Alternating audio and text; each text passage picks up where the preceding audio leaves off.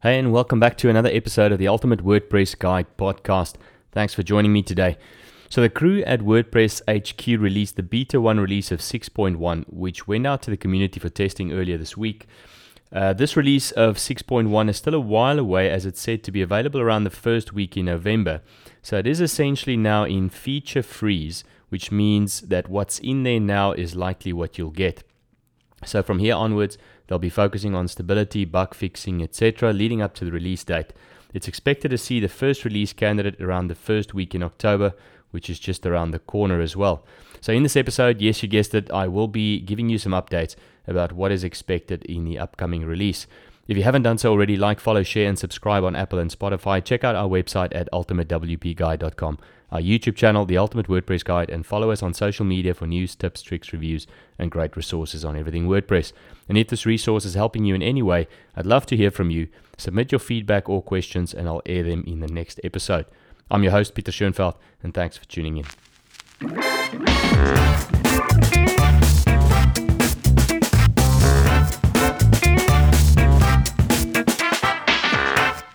Yes, so there is a new release around the corner, and it's really great to see the folks at WordPress and essentially the whole community that's involved to keep innovating and improving WordPress for all of us. So in this release, there are three main focus areas. First is on the template editor, and one of the main improvement areas that introduces the ability to browse, visualize, and edit the structure of your site more easily. Another area is around template patterns, and the goal here is to give block patterns a more central role in page and template creation, adopting them to custom post types and block types, and enhancing locking functionality, improving save patterns, etc. And then there's development around global styles, block and design tools, and this release will allow the management of web fonts, implement responsive typography, and expand the tool set that's available to blocks within WordPress. So today I'll be covering improvements covered in 6 sections essentially. First, we'll look at the automatic image conversion to the WebP format. We'll look at fluid typography, new and improved block types, additional features and improvements to the block editor, new and improved building tools, and of course, as always, some changes for developers. So let's start with the image conversion first.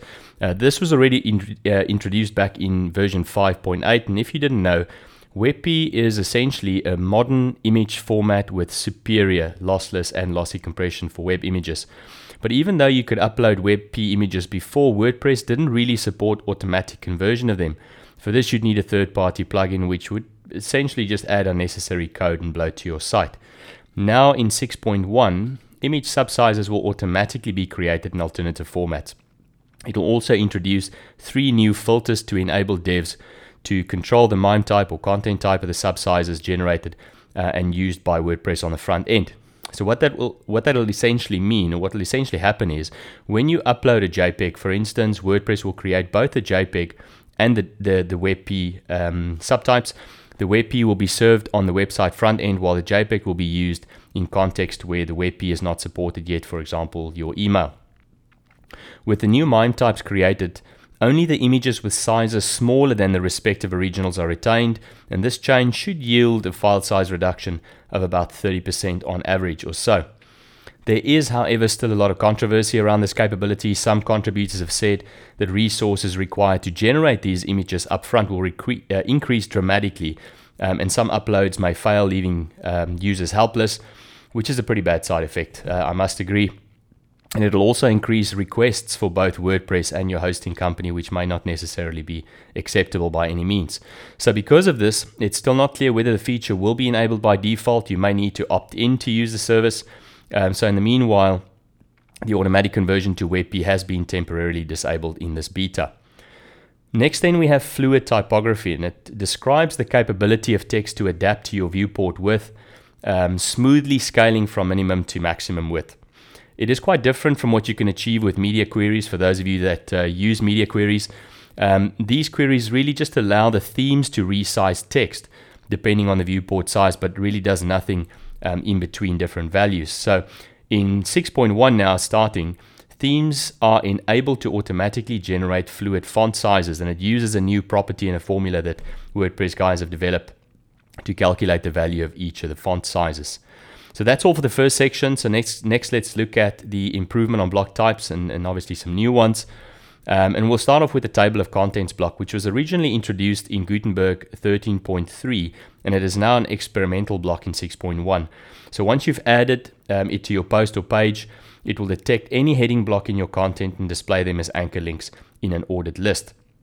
They've also added border support for the columns block. You'll now have a border box control component that allows you to set customized borders for columns, even to the extent of using different styles for each individual border, which looks pretty cool if you see some of the screenshots. Gutenberg already had border control for the image block, so in 6.1 they've just now added this to core. And there are also some comments block improvements. You'll now be able to use more advanced editing features, which will be available in the new settings sidebar. The post terms block has been enhanced by a new custom taxonomy variation. You can now register a new custom taxonomy. Say, you're writing a blog about ingredients for a cake, and that's a post type, and you'll be able to add a list of taxonomy terms to the current post or current post type. And then there's also a new parents filter for the query block, which will allow you to display hierarchical posts and pages that have the same parent, which is pretty cool. There's also new font family controls for the heading block, which you'll be able to see. They're bringing in also axial, so horizontal and vertical spacing controls on the gallery block, which will allow you to set different vertical and horizontal gaps for images in that block. And this will essentially give you a greater flexibility around when you're creating new galleries. In 6.1, you can also now select the featured image from the cover block placeholder, aside from the regular upload media and media library options. This option is for using the features image, or this option for the featured image has also been added to the media replace workflow. So if you want to replace media that you already have existing in your site, the option is now there to use a post or a custom post type featured image as well. There's now an appearance tool setting properly that will allow you to opt into several settings that are, for us regular users, disabled by default. And this will allow you to do things like customizing link colors and font families and so in your post navigation links. And then they're adding a new toggle that enables the locking of blocks in a container. And this setting will apply to group, cover, and column blocks. So that's it for that section. Let's look at some of the additional features and improvements around the block editor. There'll be template part variations that's now available in the lock inserter, making it easier to add template parts to your site. You can now see a highlighted visual representation of margins and padding while you're adjusting them live. This may seem small and trivial and insignificant, but it actually makes it much clearer to see how much space is being added both inside and outside while you're applying these properties. Then they've made some improvements to the settings sidebar as well, and this includes a minor redesign, nothing major, nothing big, of the post sidebar. The fields for format, slug, template, and authors are now much better aligned, and they're all the same width, so it looks a lot cleaner. The post scheduler has been simplified, and the template panel has been replaced with a link and a popover when that link is clicked to save some space and generally just clean up the interface. And then the date time picker in the publish popover also got some love. They added some space, spread out things just enough to make it look cleaner, but not too much to take up too much additional space. And then on the info panel, they've also improved some settings, which now shows you time to read in addition to what was already there in terms of words, characters, headings, paragraphs, and block. And what they've done essentially is they've estimated the reading time based on a calculation using an average of about 189 words per minute. Next, let's look at the new and improved building tools. In 6.1, the functionality of the site builder has been extended a bit. Block patterns will be available in more places, and you'll have a wider choice of template types to choose from in the template editor.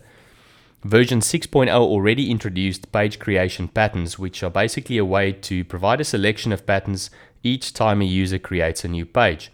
This way you don't have to build the page from scratch, but can pick a pattern from a modal and fill in the content, and you're ready to go. Now in 6.1, this feature has been extended to all different post types.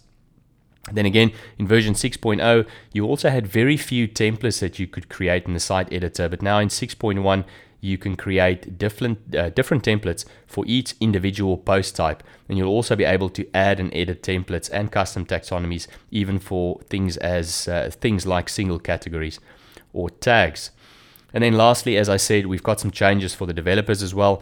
In this release, WordPress introduces a new preference persistence API that saves editor preference in the WordPress database instead of local storage. So preferences can then essentially be used, stored and used across browsers and devices.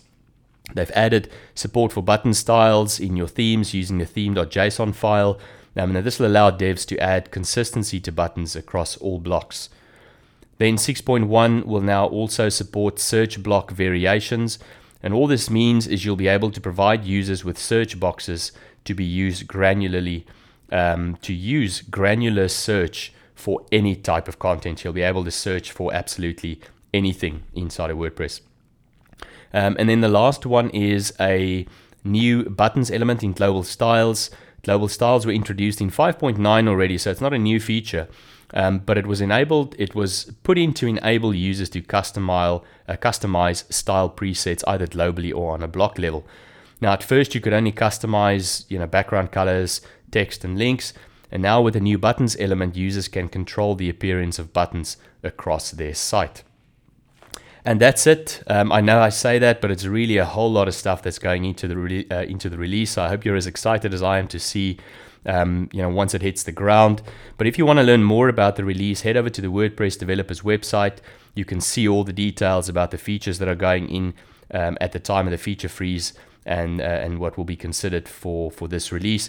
And if you wanted to play around with the beta yourself, head over to the WordPress plugin library. Look for and download the WordPress beta tester plugin and install it in a local dev environment like Local by Flywheel.